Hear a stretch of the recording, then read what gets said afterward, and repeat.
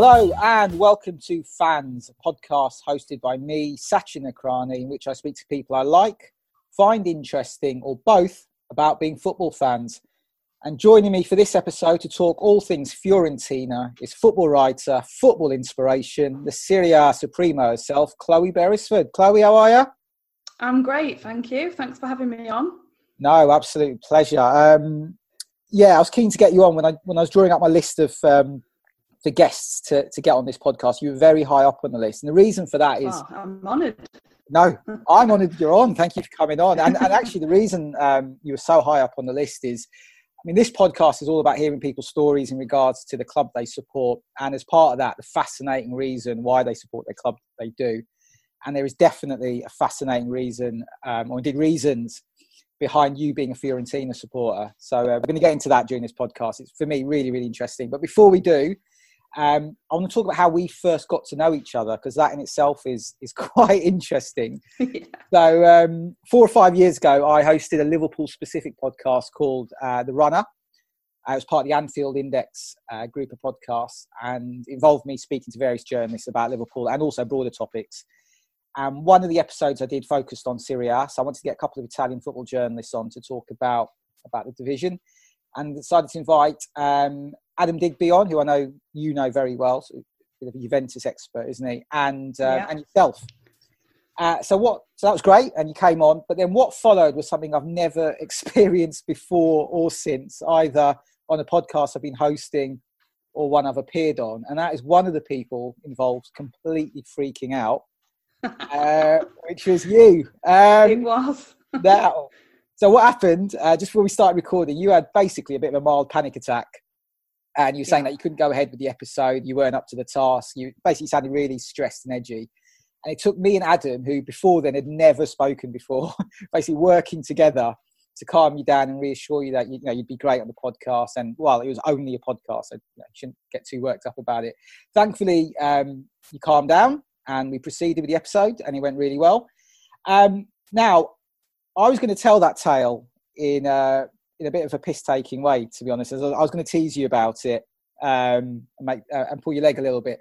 But then in preparation for this podcast, I decided to listen to the first episode of the podcast you do, Curve Calcio, which we'll talk about in more detail shortly. And while doing that, I was somewhat stunned to hear you talk about the incident yourself and describe how it was a really important moment for you in the context of you becoming an Italian football journalist, and specifically a female Italian football journalist. So I'm not going to tease you about it. I'm not going to pull your leg. I'm not going to take the mick about what happened when you came on the run. Instead, take it far more seriously and ask you, do you want to talk about that moment and that period of your life and why it was important? And it felt like listening to the episode of Curve Calcio where you talked about it, the first episode of your podcast, that was a really important moment for you in your development as a journalist. It was, and I knew you were going to bring it up. I couldn't resist. Yeah, no, it was. I mean, I just, I sort of explained on my podcast that you listened to that I had always loved football. I'd been to watch Stockport County with my dad since I was like 11 years old. And he taught me, I just used to ask him questions to the point where he was so patient, and then all of a sudden he'd be like, right, just watch the game now.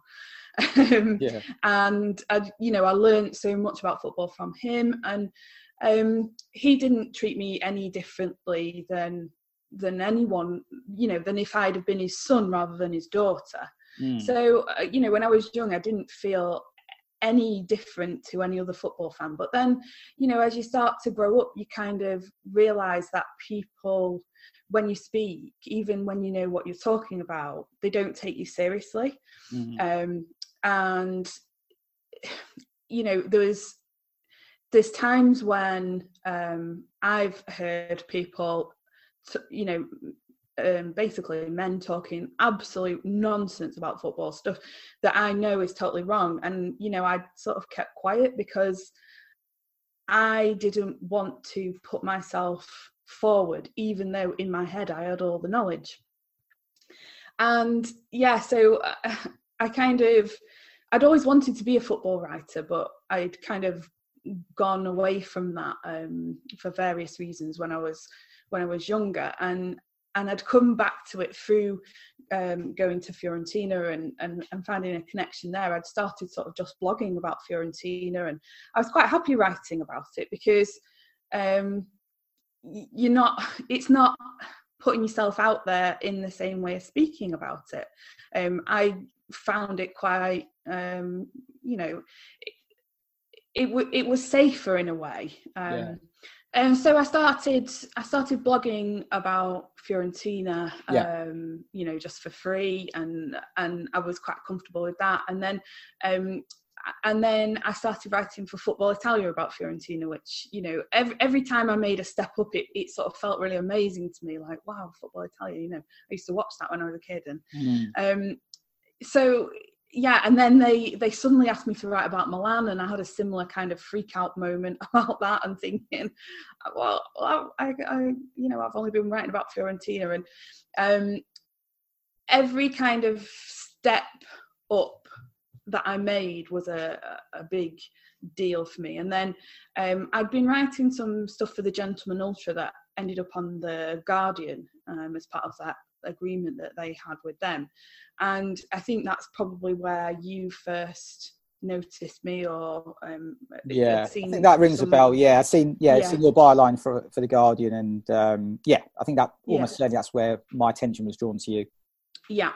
And then I think before you asked me, I'd done one podcast where it was like a short snippet, really, just asking me about Batistuta, and I even kind of freaked out about that, even though I knew what I was talking about. So to come on with you and someone like Adam, who was a lot higher profile than me, and it just all was just too much for me. It was I think putting yourself out there when you care about football very much, and when it's very personal to you and it's something that you care about, it's not just talking about the score line or something mundane. It's talking about it's a part of you that's being shown to everyone. And I think as a female, you think, oh, I'm not going to know what I'm talking about, and people are going to assume that I'm an idiot, and it's all that goes through your head, all that self-talk, and I just had this terrible fear of it. But rather than give in to that fear, I've really worked on it, and a few different people have helped me through it, and as you can tell from the way I'm talking to you now, I just don't have that fear anymore. Yeah, no, absolutely. I mean, I was really moved by your recounting the story in your own podcast, because as you've said, it really linked back to being a young female football fan, watching Stockport, sort of either being told to kind of stay, don't give an opinion, stay in your station if you like, and or just being ignored completely because you're a girl at that time, and obviously growing up. And so I mean, I just thought, I didn't even think about it. I didn't sort of see you as a female football journalist coming on the podcast. I just saw you as a journalist. And so I thought, that's a bit mad that she's freaked out. And I didn't realise that it was linked to sort of like childhood trauma in a way. So deep rooted, yeah. So, and I, as well, I was going through quite a difficult time in my personal life as well. So there were other things going on in the background that, I've since come through, and now I'm obviously much happier and calmer and everything. So it was all kind of all happened at once at that very moment of doing your podcast. Yeah. And you said on the episode of Curva Calcio that you recounted this story, that I think I've got the exact quote here. You completely messed it up on the runner episode you were on with me and Adam. I can assure you, you absolutely didn't. I mean, you had the panic attack at the start where I was genuinely freaking out that this episode wasn't going to go ahead. But after that, you were great. You were really fascinating. You and Adam were both. Well, it's funny, isn't it, how your memory tricks you? That it doesn't. It doesn't feel that way to me. It feels like it was a disaster, but I think it was just the whole thing felt like a trauma. I think that was why. Oh no, I get that. I listen to myself back doing this podcast, and I sometimes think, oh God, I sound horrific. So yeah, we're all self-critical. But we will get into your love affair with Fiorentina very shortly. But let's just focus on your career, because I called you an inspiration in the intro, and I genuinely do believe that, because So you set up Curve El Calcio, which is so through that you're doing the podcast, you do regular newsletters. Yeah. I subscribed to that relatively recently, basically ahead of the new season. I thought I'll sort of reignite my love of Italian football as well, having grown up in the 90s watching it on Channel 4. And the newsletters have been great. I've really enjoyed them. They're really, really well put together. With sort of a mix of YouTube clips and information and sort of features. As it's Sandro Tonali did a big piece on him, the Milan youngster, which is really interesting. The pods are great. So is this your full-time career now? You've turned this sort of little business, I say little business, a business from sort of a homemade, homespun business into something that is now your career. You've done that from scratch, haven't you? That's pretty amazing. Yeah, I have. I kind of, I obviously went through school and A-levels and I got, good results there. And it was really expected of me that I would go to university and, the college that I was at suggested that I went to go and look at Oxford and all this. And at the time, I just wasn't ready for it. It felt like so much pressure. And I went to University of Manchester and I was doing French and Spanish with the sort of view that if I wanted to write about European football, that languages would be helpful. And I loved languages as well. That I'd loved them at A-level, and I found that I didn't like the course. It just wasn't for me. It wasn't the right time in my life, and I had a part-time job just working in a library.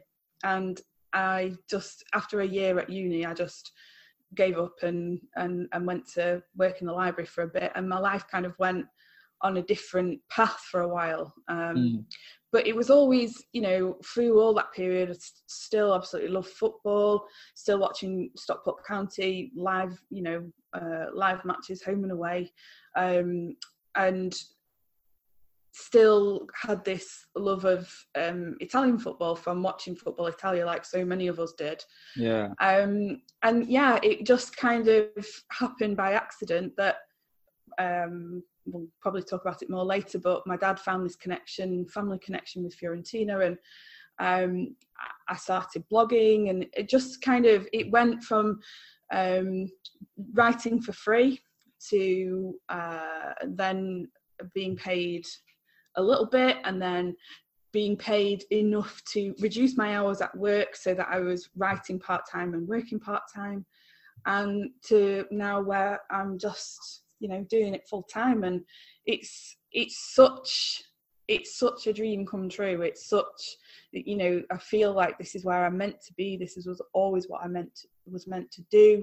I've been fanatical about things like, before we had the internet, cutting out newspaper cuttings, watching highlights videos on repeat. I was just absolutely immersed in the world of football from being 11 years old, and now I get to kind of share that with other people, and put, like this morning I've been putting together a weekend preview, and I love finding all the information, and it's absolutely brilliant. And it's definitely what I'm meant to do.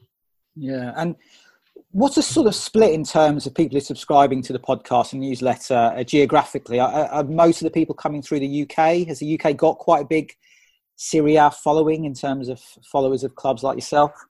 Yeah. I think so many people have grown up watching a lot of it. So much of it comes from Football Italia, and I think because that was on for free during the 90s when the Premier League went on to Sky TV that you had to pay for, and not all families could afford that. It's definitely come from that. I think there's a lot of people sort of in the US and Australia as well who love Italian football, and that I think that's more to do with perhaps people who maybe a couple of generations ago, their families have moved to either America or Australia from Italy, and they've got those Italian roots and they like to keep in touch with those roots. So there's various different reasons. I think the demand for English speaking content of Italian football is still high. I mean, obviously they're not it's not at the level it used to be in the 90s. We've not got the same caliber of players necessarily, but I think the excitement and the passion is there, and people love that. Yeah, that 90s explosion, and it's kind of an iconic period for football, isn't it? There is just that generation of fans. I think we're both in it. I'm very much in it. I'm 39, so I was 11 when Italian football started on Channel 4 in 1992. And it's just such a huge moment in the generation of people who are watching football in the 90s. It's just, you know, the way you're talking about it, the way I'm sort of feel about it, it was just such a special time, wasn't it? When it came, as you say, because English top 5 football went to Sky. We lost that as terrestrial TV viewers, and then suddenly Italian football comes on, which at the time was the biggest league in the world. As you say, had all the superstars, Marco van Basten and Gullit and at Milan, and you had Matthäus and Klinsmann, Bremer, I guess, at Inter, and Baggio at Juventus and Vialli. It was just huge, wasn't it? And as you say, it's left a legacy for people in this country. James Richardson obviously did an amazing job, and you kind of have to check yourself sometimes, because now we live in an era of internet. You can go on Google, and in seconds you can have a look at the Colosseum, or you can watch a live webcam of Florence, or whatever. You can just see it. But at the time, the only images of Italy that we would have been from books, or so to see somebody sitting in a cafe reading an Italian newspaper, it was pretty special. And because I supported Stockport County and obviously went to the matches, Stockport it's less than 10 miles away from both Manchester United and Manchester City. So as you can imagine, in my class at school, most of the kids supported one or other of the Manchester teams. And I was really proud to support my hometown club, even though it was a smaller club. So I kind of grew up with I didn't want to watch the Premier League because my team is Stockport County. And so Italian football was a great way of watching better players and more talented players, and not feeling disloyal to my English club. So and watch it. We kind of always knew that we had some kind of link to Fiorentina in the family, although my dad hadn't quite found out what it was. So I always cheered for Fiorentina. I loved Batistuta. He's just like my favourite player ever, as if with a lot of people. But we kind of had a reason to support them, and that was pretty cool as well. Yeah, well, let's get on to that then. Your love of Fiorentina, as you said there, you did grow up a Stockport County fan. You're from Stockport, but you do love Fiorentina. So it's an interesting tale how you got from one to the other, and it's a tale that's got probably more twists than usual suspects, I'd suggest. So let's go back to the very start, and you touched on this. There is a family link to your love of Fiorentina, and that specific family member is your great-granddad, Peter Percival. Do you want to talk about him a little bit? Yeah. So he was just a normal man from Reddish in Stockport. My nana grew up in just a working class area. But she said that he was always she remembers him as always very athletic. He could do handstands and walk on his hands and things like that. And she remembers that from quite a young age. And he sort of had a career on the brink of kind of making it to the big time, but not quite. So he signed for Manchester City in the 1930s, and that Manchester City team had Matt Busby, it had Frank Swift, and there's a lot of other names in that team that City fans who know the history of the club will probably recognise. And when it came to the 1934 FA Cup, my great-granddad was kept out of the team by he was a winger, a number 7, and he was kept out of the team by a man called Ernie Toseland. And in those days, they didn't really have substitutes, so it's not like he was named or anything on the team sheet. He was just a reserve. Yeah. He played 2 first-team games for Manchester City, so he was very much kind of in the background of a team that was really great. They won the FA Cup that year. And then because of their links with Thomas Cook, the travel agency, they were booked to go on a post-season tour of Europe. And they played some games in France. And then there was games scheduled in Italy as well. I think they stayed in Genoa. But there was this special match versus Fiorentina arranged. And this was in 1934, and Fiorentina were only founded in 1926. So obviously for Fiorentina, it was a massive deal to play the English FA Cup winners, a team from like the home of football, you know. And a couple of the City players had gone off on international duty with England. They'd gone to play a game in Hungary. So my great-granddad, Peter Percival, got his chance to play against Fiorentina. It's in the same stadium it is now. Obviously, it was during the time of Mussolini, so the Fiorentina team were doing fascist salutes before the match. It was in quite an interesting era historically. Would Mussolini have been at the game, given it was City were coming from England, the FA Cup winners? Do we know? We've never. I mean, my dad's done a lot of research, and we've never uncovered that. So don't think so. But the people that were in attendance were the Italy 1934 World Cup team. Okay. And because they're based just down the road in Coverciano, which is just a very short distance away from Fiorentina Stadium. And so there were people like Giuseppe Meazza, the really, really famous Italy players who would go on to win that World Cup in Italy. And they were stood on the sidelines watching my great-granddad play football in the same stadium that they play in now. And he got that chance. The match finished 3-3, and he actually scored in the game. So... and it all came from, my dad had a photograph of the two teams lining up. And on the back of it, it just said Peter in Italy. Because my dad's granddad died when my dad was only 3. So he didn't get any chance to talk to him about it. He was a very humble man. He didn't talk about his football career. But when you think, they stayed in a hotel called the Grand Hotel in Florence. And I've been inside it, and it's like, it's out of this world. It's just so posh. It's something like £1,300 a night to stay there. Wow. And this ordinary working class guy from Stockport, with all the treasures in Florence and just thinking, being in Florence myself and seeing what he saw, it's just amazing to me to think that it must have blown his mind, really. It must have been like nothing he'd ever experienced yet. He never talked about it.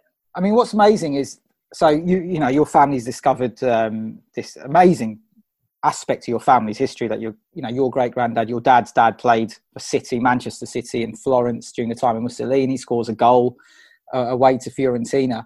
But before we get to how, in that in itself could make you a Fiorentina fan, but actually so much happens in between that time, which I find really interesting. So the first thing I think is really fascinating is, correct me if I'm wrong, the first football match you went to was at Main Road to watch Man City versus Aston Villa in the 90s. And it was, yeah. Yeah, and most people, this certainly happened with me, and I think with all the guests I've had so far on this podcast, Matt Jones, Tim Stillman and Chris Scull, is we've all had the similar experience, which I think most people have, is when you go to your first game, you just fall in love with football immediately. You see the big green pitch, you hear the smell of hot dogs, the roar of the crowd, the floodlights if you go to a night game, all the cliches in a way, and it just makes you immediately fall in love with football. But that didn't happen with you, did it? You didn't get that connection when you went to City. Yeah, it was I think 94 it was, and there was some, I mean, looking back at the team sheet now, I mean, players like David Rocastle played for City. There were good players and good teams at the time. But we sat up right kind of up in the gods, and I remember it being really high up. We'd never really ventured much into Manchester, so it was an unfamiliar place. And my dad it was like Easter weekend, and my dad had just like got tickets from a friend of his who was a season ticket holder, and yeah, it was just really underwhelmed by it. The players looked really small. Yeah. I have to say, the best thing about it that I can remember is that my dad bought me a pie. That's not a good sign if they're your biggest takeaway from going to a football match is the food and not the football. Yeah, it really didn't grip me, and up until that point where obviously maybe but if I'd been a boy, I'd have kind of been exposed to football at a younger age because playing football or whatever. But at that time I was always aware of that football was always on in the house, and I've got vague memories of Italian 90, but it just hadn't gripped me at all, and it wasn't until I got free tickets from school to go and watch Stockport County that was the moment where everything changed. Yeah, and again, that's really interesting because the reason it changed for you is because you had that connection. Because as you've said, that because now you're suddenly sort of close to the pitch. I mean, Edgeley Park, isn't it? Stockport's ground. I've been there. I actually did work experience at the Stockport Express in January 2003 for 3 weeks. Yeah, so I've got a bit of a soft spot for Stockport.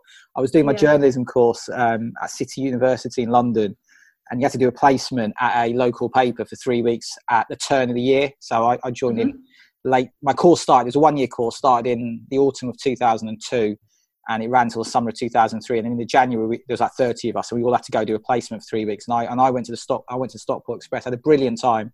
So I've got a real soft spot for Stockport. And County were quite good then as well. Carlton Palmer, I'm not sure actually. Carlton Palmer was the manager. I think they were struggling actually. You'd say as well. That was probably Stockport probably after they was good. Yeah, I think so. Yeah, I do remember they weren't great, and I think I went to see 2 games. One was against Swindon that you lost, and fans are in uproar. But should say as well, obviously people listening to this who won't know the geography of it, Stockport's south of Manchester, isn't it? It's very close to Manchester. It's only about 10 miles south of Manchester. So load less, of maybe. Yeah, there's quite a few of those sort of satellite towns and cities around Manchester, like Bury and a few others, and Stockport's one of them. But anyway, so yeah, I know Edgeley Park really well, and when you do go there, it's quite a small, tight ground, and you're very close to the pitch, you're very close to the action. You can hear the players talk if you're sort of in the front row of the stands. So again, so through that experience, you became a Stockport fan. So you were a Stockport fan growing up.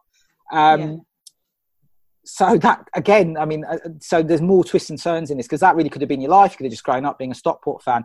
But I think the thing, correct me if I'm wrong, that brought you back to being eventually took you to being a Fiorentina supporter is, as you said, you were kind of developing this love of language and wanting to be maybe write about European football. I think you said on the podcast you did about watching Revista de la Liga in the sort of late 90s, early noughties.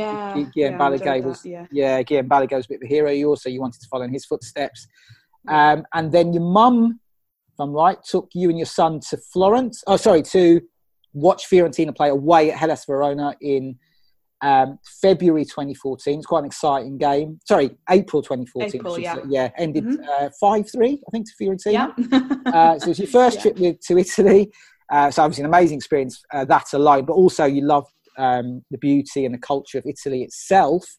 And then 3 weeks later, you were hospitalised with a gallbladder infection. And on the podcast, on the episode of Curve El Calcio, you talk about this, and you say something that's utterly profound and incredibly beautiful.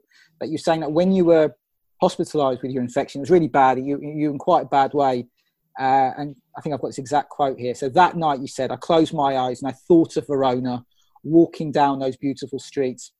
That thought saved me. The thought of going back to Italy. It was a huge turning point in your life. I mean, you're in pain, you're in hospital, you're struggling with your health. And the thing that kept you going was the thought of going back to Italy and experiencing the beauty of Italy again. And it was that moment, correct me if I'm wrong, Chloe, where you became an Italian football and an Italy obsessive. Yes, it was.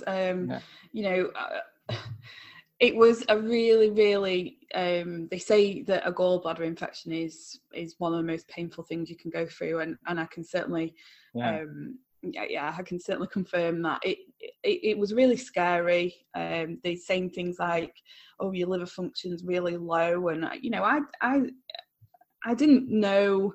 The pain was so horrendous that you kind of convince yourself that you're going to die, and obviously they got me straight on antibiotics on intravenous, and I was okay in the end. But it was only 3 weeks later, and I just, like I said, like you said, I just closed my eyes and I took myself back there, where Italy is like such a place of beauty, and it was so kind of serene, and it was a really kind of almost a spiritual moment, really. Yeah, It was like, it really does. Was really profound, and it gave me a reason to want to get better, and to to want to it was almost like a nudge in the right direction, that this is your, or a slap in the right direction maybe, that this is your future, and this is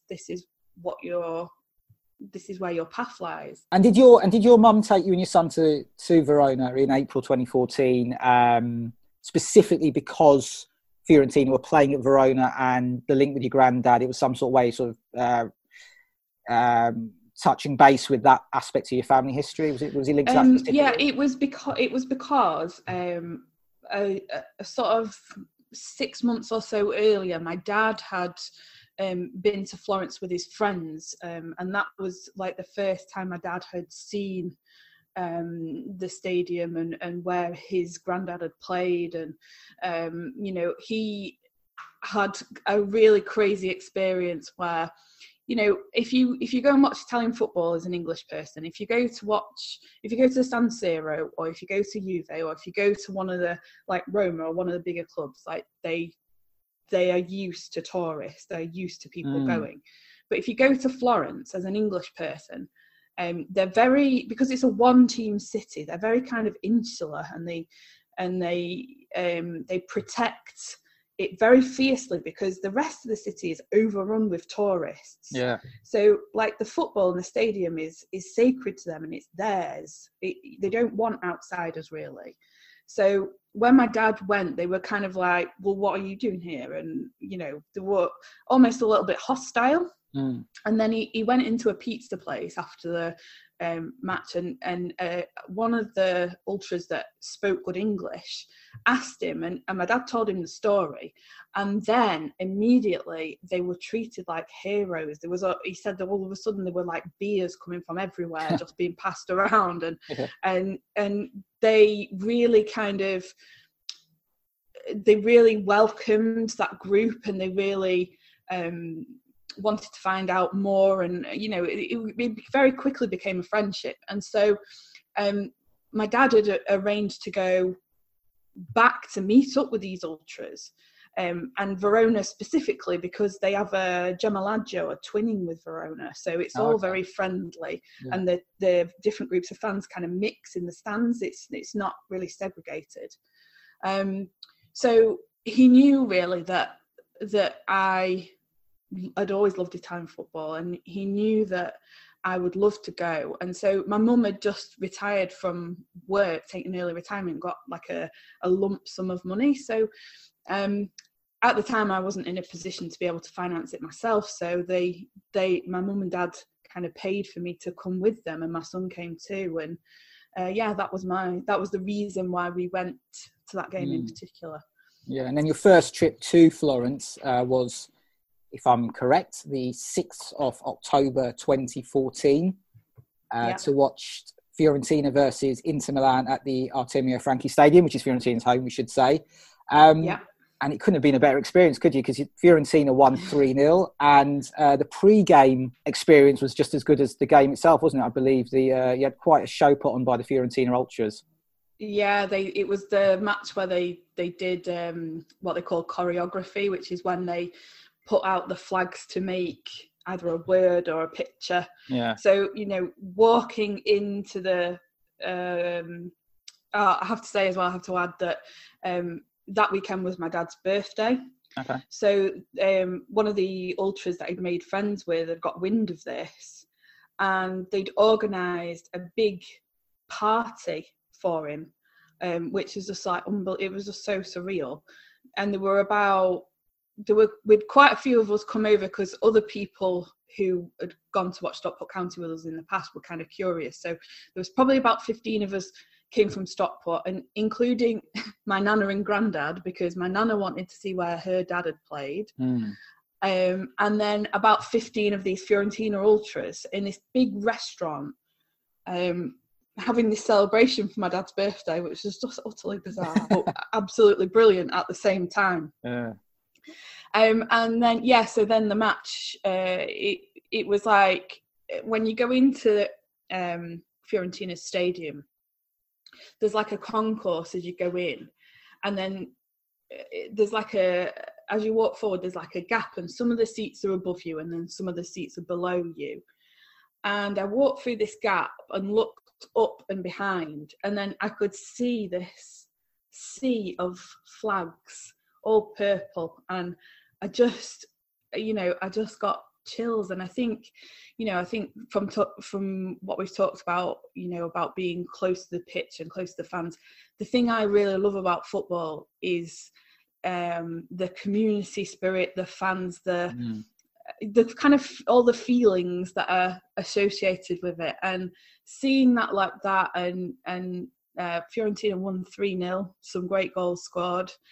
Somebody had taken a really excellent picture of my dad and me having a laugh and a joke. It's one of my favourite pictures during the game. And I just turned around and I said to him, I just can't believe that we're here, after watching Italian football all that time as a youngster, wanting to get in to be a European football writer and never really quite getting there. And then to be there in Florence like that, it was just, I felt really emotional.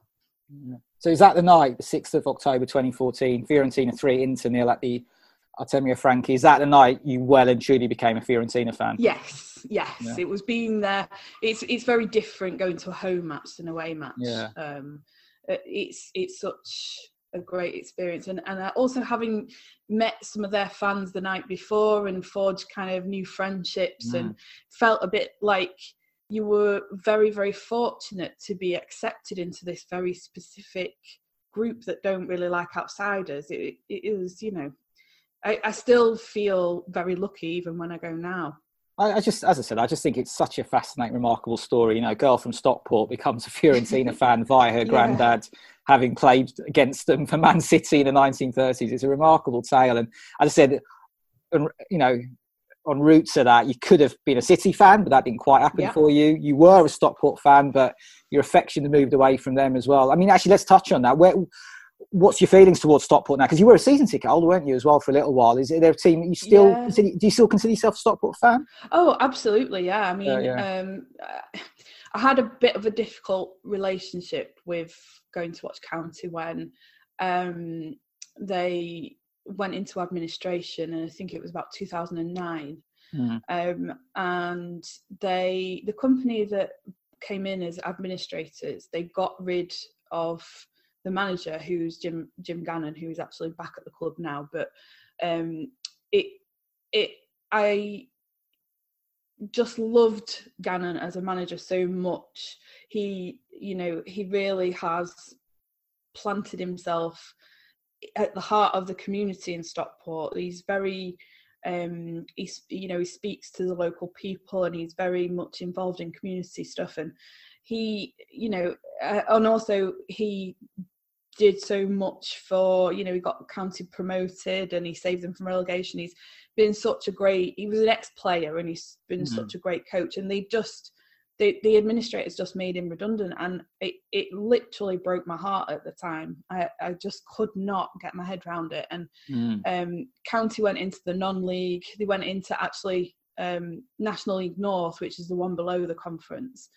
And I just, I tried going to a couple of home games, and it just wasn't the same for me. It just, other people, credit to them, they kept going, and they, they still kept supporting the club through thick and thin. But I couldn't. It felt like the heart and soul had been ripped out of the club. Yeah. And since then they've been. I mean, they got promoted in not last season, the season before, back up into the conference, which is now called the National League. But so I've kind of come back to watching County a bit, not like I used to, but I'm still very much a Stockport County fan. It's just that experience kind of really scarred me and changed the way I felt a little bit. So it's almost like, when you've been hurt by something really badly, you're kind of very tentative to get back into it because you've already been burned. Right, let's focus on Fiorentina specifically then. So 2 times winners of Serie A in 1956 and 1969, 6 times winners of the Coppa Italia, most recently in 2001. Winners of 1 European title, the Cup Winners' Cup in 1961. How are they viewed in Italy in terms of status and size? I think they're probably just above the middle. Maybe like the 8th or 9th best team, something like that. I think they've probably slipped in that regard. Like you mentioned those trophies, but they've not won anything since 2001, and that's a long time ago now. They have kind of slipped back a little bit and stagnated, I would say. But I think they're viewed in Italy as like an inverted commas proper club with proper fans. But obviously at the moment they're not what they once were. Yeah, we'll come on to modern Fiorentina shortly, but let's go back to the 90s, which feels like a really iconic decade for Fiorentina. So they were relegated to Serie B in 1993, promoted back to Serie A after 1 season, and that sparked what you can probably call the Gabriel Batistuta era. You touched on him earlier. Club, just an icon for the club, isn't he? He was their top scorer for 6 successive seasons, having also been their top scorer for the previous 3. And that was prior to his move to Roma in 2000. In total, he got 207 goals in 332 games for Fiorentina, which is an astonishing strike rate, and especially given he wasn't playing for one of the kind of historically elite clubs in Italy like Juve, Inter Milan. Do you just want to wax lyrical about Batistuta in terms of his impact and importance to Fiorentina in the 90s? Yeah. I mean, in that season you mentioned in Serie B, he stayed with the club when he could have moved away. From sort of looking into his background and stuff in Argentina, like he's a bit different than your normal footballer. He didn't really want to be a footballer in the first place. He was very shy and quite reserved, and I think he was quite reluctant to get into that profession in the first place. Obviously, after success in his home country, a scout from Italy came to find him, and he went over to Fiorentina, which was probably the best piece of business Fiorentina have ever done. He fell in love with the city of Florence, and I can totally understand how he felt in that regard, because it's completely intoxicating, and he formed this bond. Like 3 of his 4 children were born in Florence. And obviously, as a striker, he had really everything. He had the power to shoot from distance. He could use either foot on his head, and if you look back at a goals compilation of Batistuta, he scored such a range of goals. That his talent was just unbelievable, and I can't really think of anybody else who, I mean, you could argue who is the best striker ever, and you could make different arguments for that, but I don't know anyone else that plays the way that he played. So he just formed this massive bond, and in the height of his, there were games where Fiorentina played United or Arsenal in the Champions League, and there were big teams after him, the likes of Real Madrid and I think Manchester United as well. and he turned down those moves because he was so enamoured with Florence, and not many players really do that. They always make the best decision for themselves and their careers, but he loved that bond that he had with the fans. He loved the adoration that they gave him, and it meant something to him, so he wanted to stay. I mean, that weekend when I went to my first ever Fiorentina game in October 14 he was actually in town that weekend. I didn't go and stalk him or anything, but it was an awards ceremony, and he was given he was like put in the Hall of Fame and everything, and he cried his eyes out. It really meant something to him. And how come it took until 2014 to get Gabriel Batistuta in the Fiorentina Hall of Fame? I don't know. It's Italy. These things take time. Fair enough. So it really did. It really. And it obviously eventually went off to Roma, and he won the Scudetto with them. And I think that kind of ticked a box for him in the fact that it meant that he'd actually got a title win under his belt, because you can't be a player like that and have nothing to show for it, really, can you, at the end of the day? So, he comes back every so often now, and he says it feels like home, and he's still got the real bond with Florence. And for a lot of people, going back to the people that watched Football Italia in the 90s, his machine gun celebration, his purple shirt, his long hair, it's so iconic of the 90s, isn't it? And I just can't say enough good things about him, really. I was just about to say that. I think one of the reasons he is this figure that transcends Fiorentina, really, for that generation of people who watched football in the 90s, as you say, is the visual elements of him. So he had that incredible long hair. His celebrations, on machine gun celebration, he says it was consistent and just eye catching. And the shirt, obviously, Fiorentina have a unique shirt as well, that purple shirt. But I close my eyes and I can see the 7-Up sponsorship on the front of it, and then the Nintendo one as well.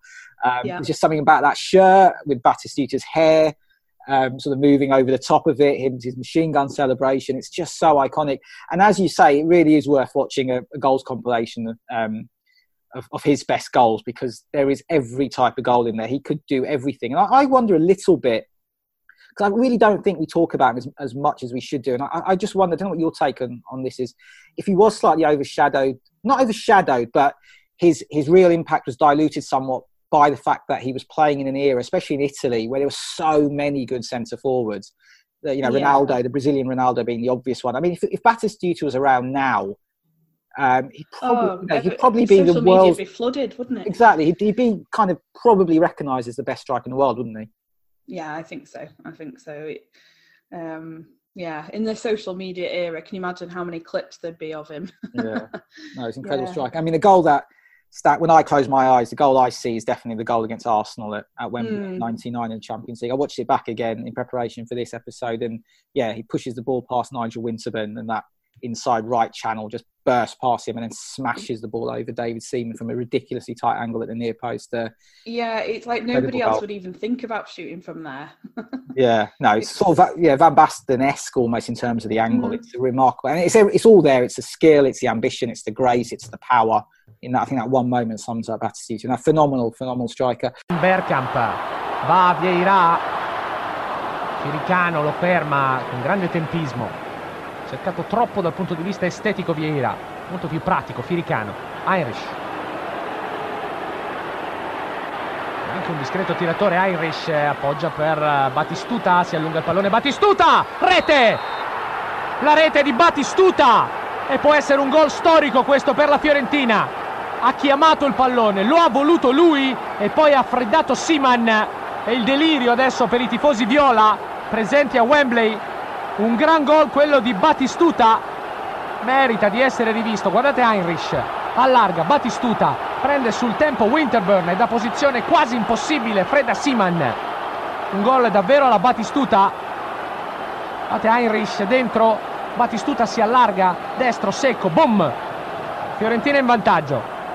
And during that era in the 90s, I mean, Fiorentina had a really good team. They finished third in Serie A in 98-99, which led to them playing in the Champions League and then facing Arsenal at Wembley. Some really good players in that team alongside Batistuta. So you had Francesco Toldo in goal, the likes of Pasquale Padalino, Jörg Heinrich, Rui Costa, of course, and the madman himself, Edmundo. Is that squad recognised as being Fiorentina's greatest of all time? Probably. I mean, I think in Florence, I'm trying to think, is a lot of the bars and restaurants around the stadium have got pictures up, and they do still recognise, obviously, the two Scudetto winning teams in the 50s and 60s.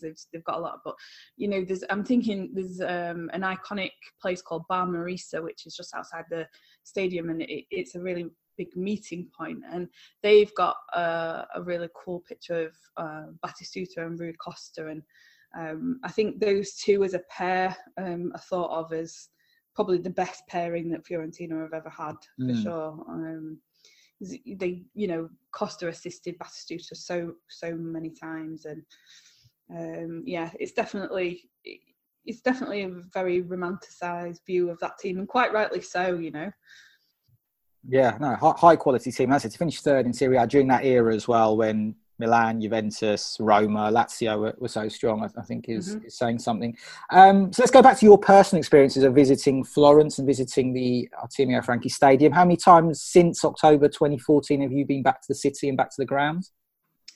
Well, I was actually counting up before we started, and since then, I think I've seen Fiorentina 23 times. Wow. I don't know, most of those are at home. Yeah. Try and go maybe 4 times a season.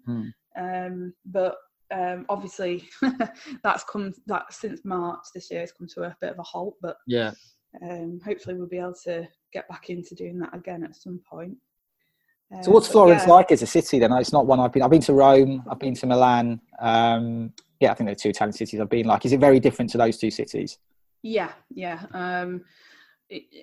It's a Renaissance city, so it's all sort of 1600s-ish, where it was the real golden era of architecture, art. You've got the Uffizi Gallery, where you've got things like Botticelli paintings.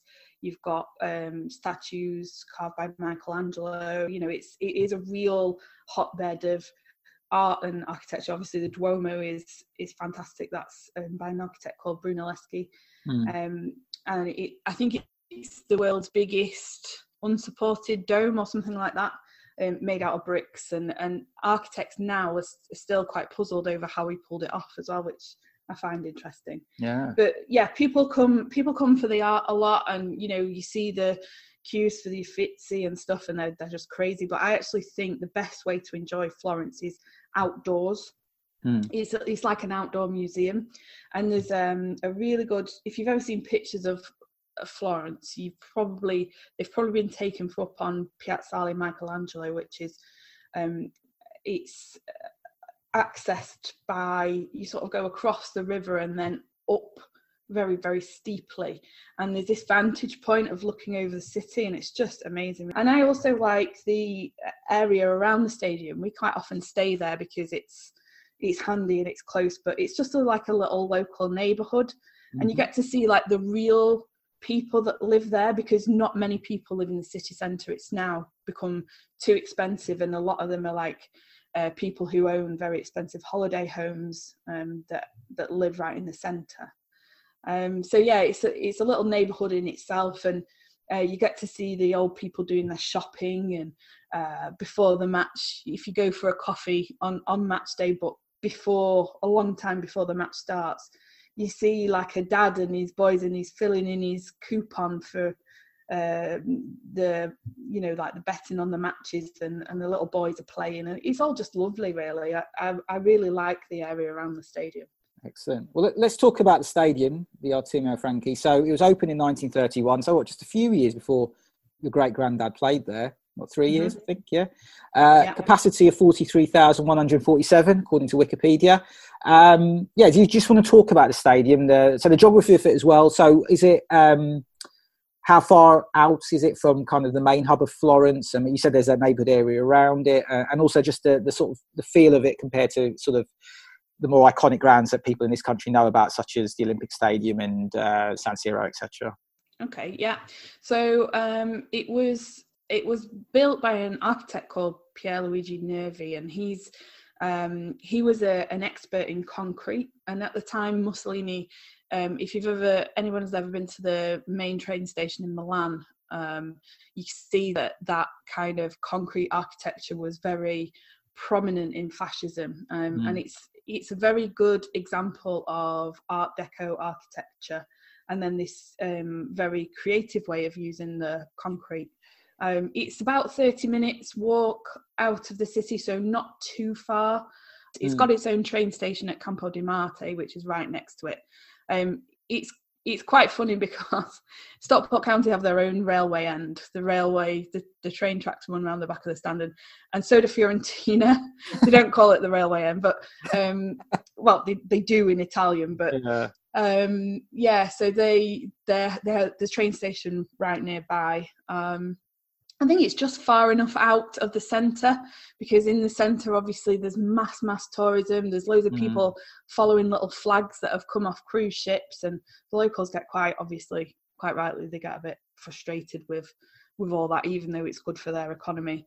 So it's nice and quiet where it is. And yeah, to me, obviously, to me and my family, it really means something because a member of our family played there, but it is really kind of starting to crumble now. It's almost like what we would call a listed building, because it's such a unique example of architecture. So they're having problems, especially with the bureaucracy in Italy, with getting it properly renovated, and they really want to build a new stadium in its place, but getting the permission to do that is very, very difficult. So I'm not sure what's going to happen. Obviously, it means something to me and my family, but it definitely needs doing with it, because a lot of it is quite run down now. Yeah, well, I think that's the case with a lot of grounds in Italy. Other Italian city I visited, I forgot to mention, most recent, it was Naples. Watched Liverpool play Napoli there twice, actually, in 2 seasons. We lost both games in the Champions League. Just remind me the name of the stadium. It's got San Paolo. San Paolo, of course, yeah. And it's basically as it was, I think, when they did it up for the 1990 World Cup. I mean, I don't think it's had any work done on it since then. And when you go there, you see that it's a really kind of atmospheric, beautiful ground in a way, because it just feels like you're stepping back in time, but at the same time, architecturally, it's in a bit of a state. So yeah, maybe a common theme in Italy. Let's get on to modern Fiorentina then. So the first thing to say is, am I right in saying the Fiorentina you're watching now, that people are watching now, is technically a different club?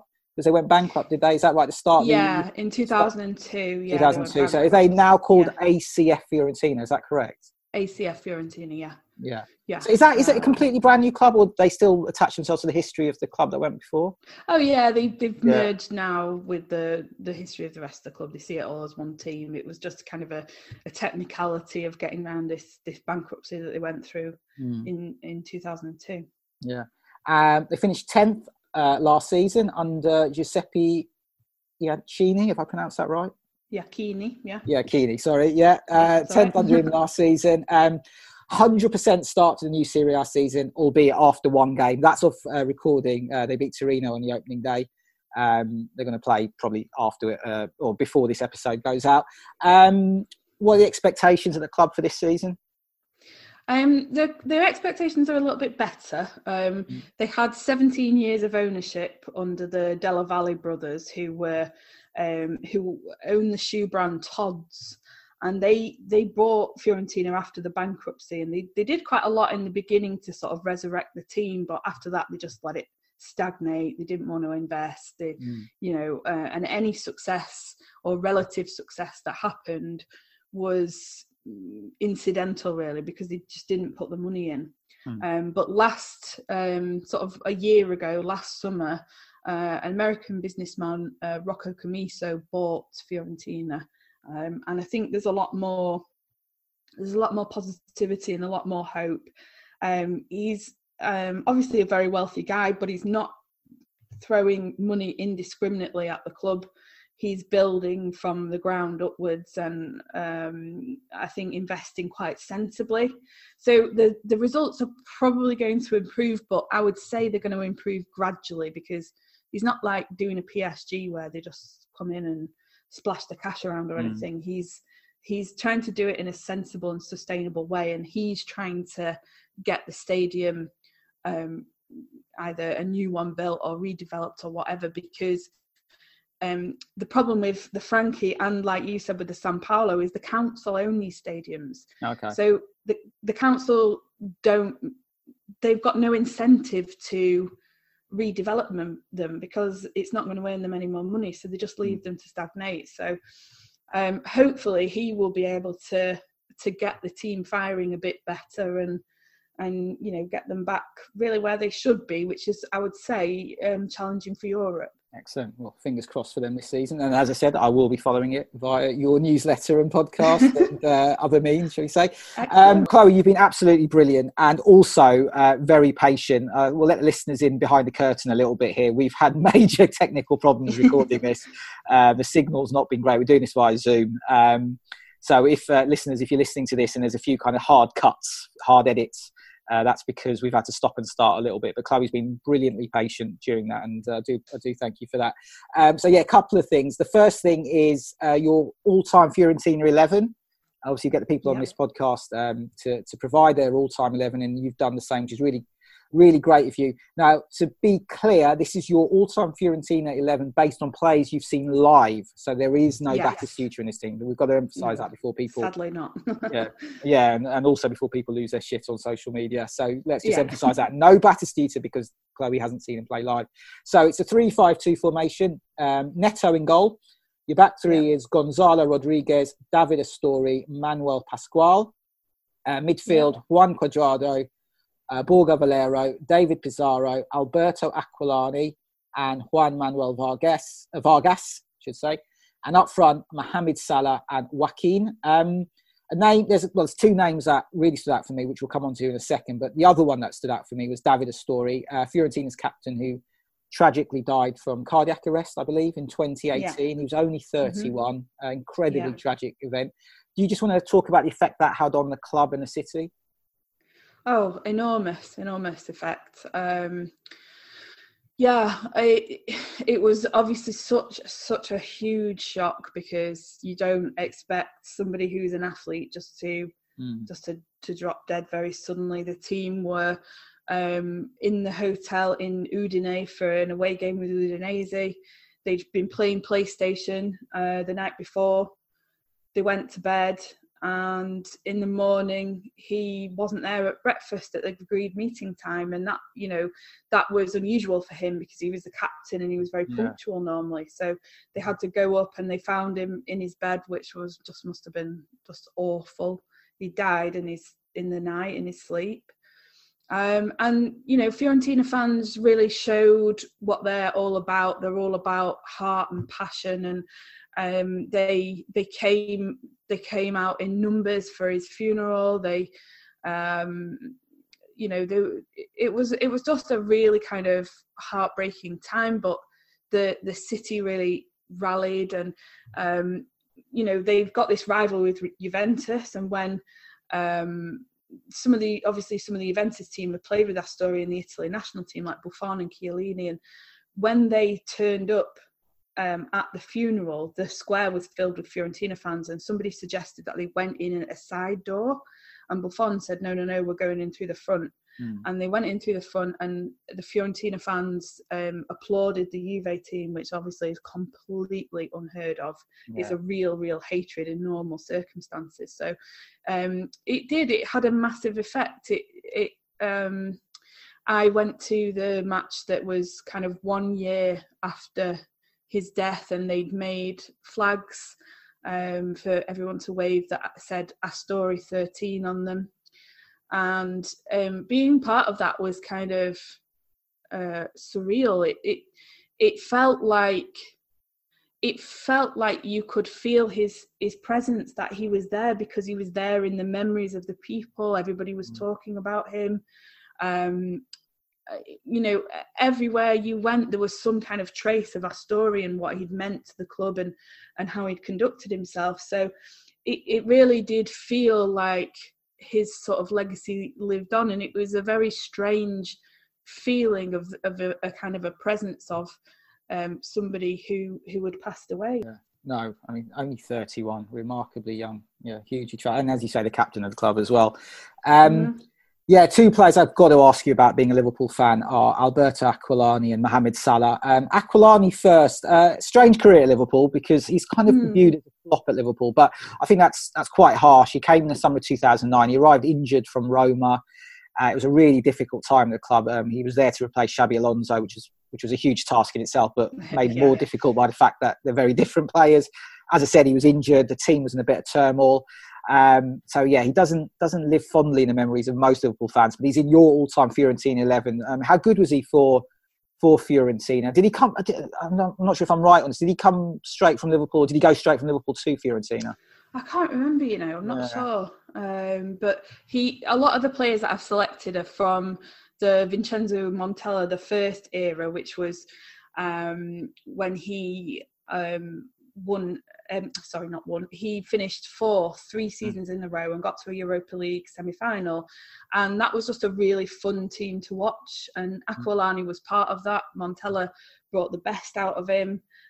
He's actually back at the club now. He's coaching the youth team, so he's clearly got a good rapport with Fiorentina. I think a club like Fiorentina was probably his level. I think probably Liverpool was a bit above what he was capable of, but yeah, a really good creative kind of player that was that kind of made things happen in the midfield. Yeah, no, I think he was good at Liverpool when he played. He was, as I said, had huge injury problems. It was a difficult time at the club. He rarely featured, but when he did, I thought you could see he had talent. So it's a shame for him. And the other one, as I said, is Mohamed Salah. Become a superstar at Liverpool. I've got to be honest, Chloe, he frustrates me a little bit at times. I love this team for obvious reasons, this current Liverpool team. There's one player in there that makes me bang my head against the wall sometimes. It is Salah. In one game, he'll miss a sitter and then also score the goal of the season. He's a really infuriating, strange player at times. I mean, how good was he at Fiorentina? And are you surprised at all by how well he's done at Liverpool? I'm not surprised in any way whatsoever. I mean, he came to Fiorentina as part of the deal that saw Cuadrado go to Chelsea. Yeah. And at the time, he was kind of cast aside by Mourinho. No, he didn't really come with a very big reputation. In fact, not many people had even really heard of him. And he joined in the January on loan, and it was just like somebody had let a bomb off. He just there was a Coppa Italia match against Juve. It was a 2-legged semi-final, and Fiorentina went and won the first leg in Turin, and he just made Juve's defenders look like chumps. Really? Wow. His explosive pace, his he was just his spell at Fiorentina, like, you could not fault it whatsoever. He had a big point to prove, and nobody could cope with him. He just went on in those 6 months, he went on a rampage. Ball forward from Kurtic, and Salah's got the pace here. Takes on Padoin, gets away from Padoin, into the box. Salah, what a finish! Mohamed Salah puts Fiorentina ahead with a wonderful counter-attack. Did it all himself, had the pace, the poise and the skill and the power to finish it off. An away goal for Fiorentina. But it kind of ended on a sour note, because the story goes that he'd agreed on an 18-month loan, and that he'd actually kind of signed an agreement that meant that after that first 6 months that he would stay on. And he kind of, it was a really good period in Fiorentina's kind of history, and he was taking selfies with the fans, he was wearing the scarf, he was kind of professing his love for the club. And then at the end of the season, he basically wriggled out of this agreement that he'd had to stay for another season and went and signed for Roma. And it was a big kind of, it just left a really bitter taste. And I didn't feel that he, although he was an excellent player, I didn't feel like he was a very genuine person somehow. That's just a feeling that I got from Fiorentina. But yeah, I think the whole reason why he was so good at Fiorentina was because people weren't expecting it. I think maybe now people are a bit more wise to the way he plays and stuff, but yeah, it was amazing to watch him. Yeah, no, he's been remarkable for Liverpool. I mean, the numbers alone are incredible in terms of his goal return, but just watching him play in full flight, he's an extraordinary footballer. But yeah, frustrating at times, but fully worth the frustration given what he's given to Liverpool and achieved for us as well. So no, phenomenal player.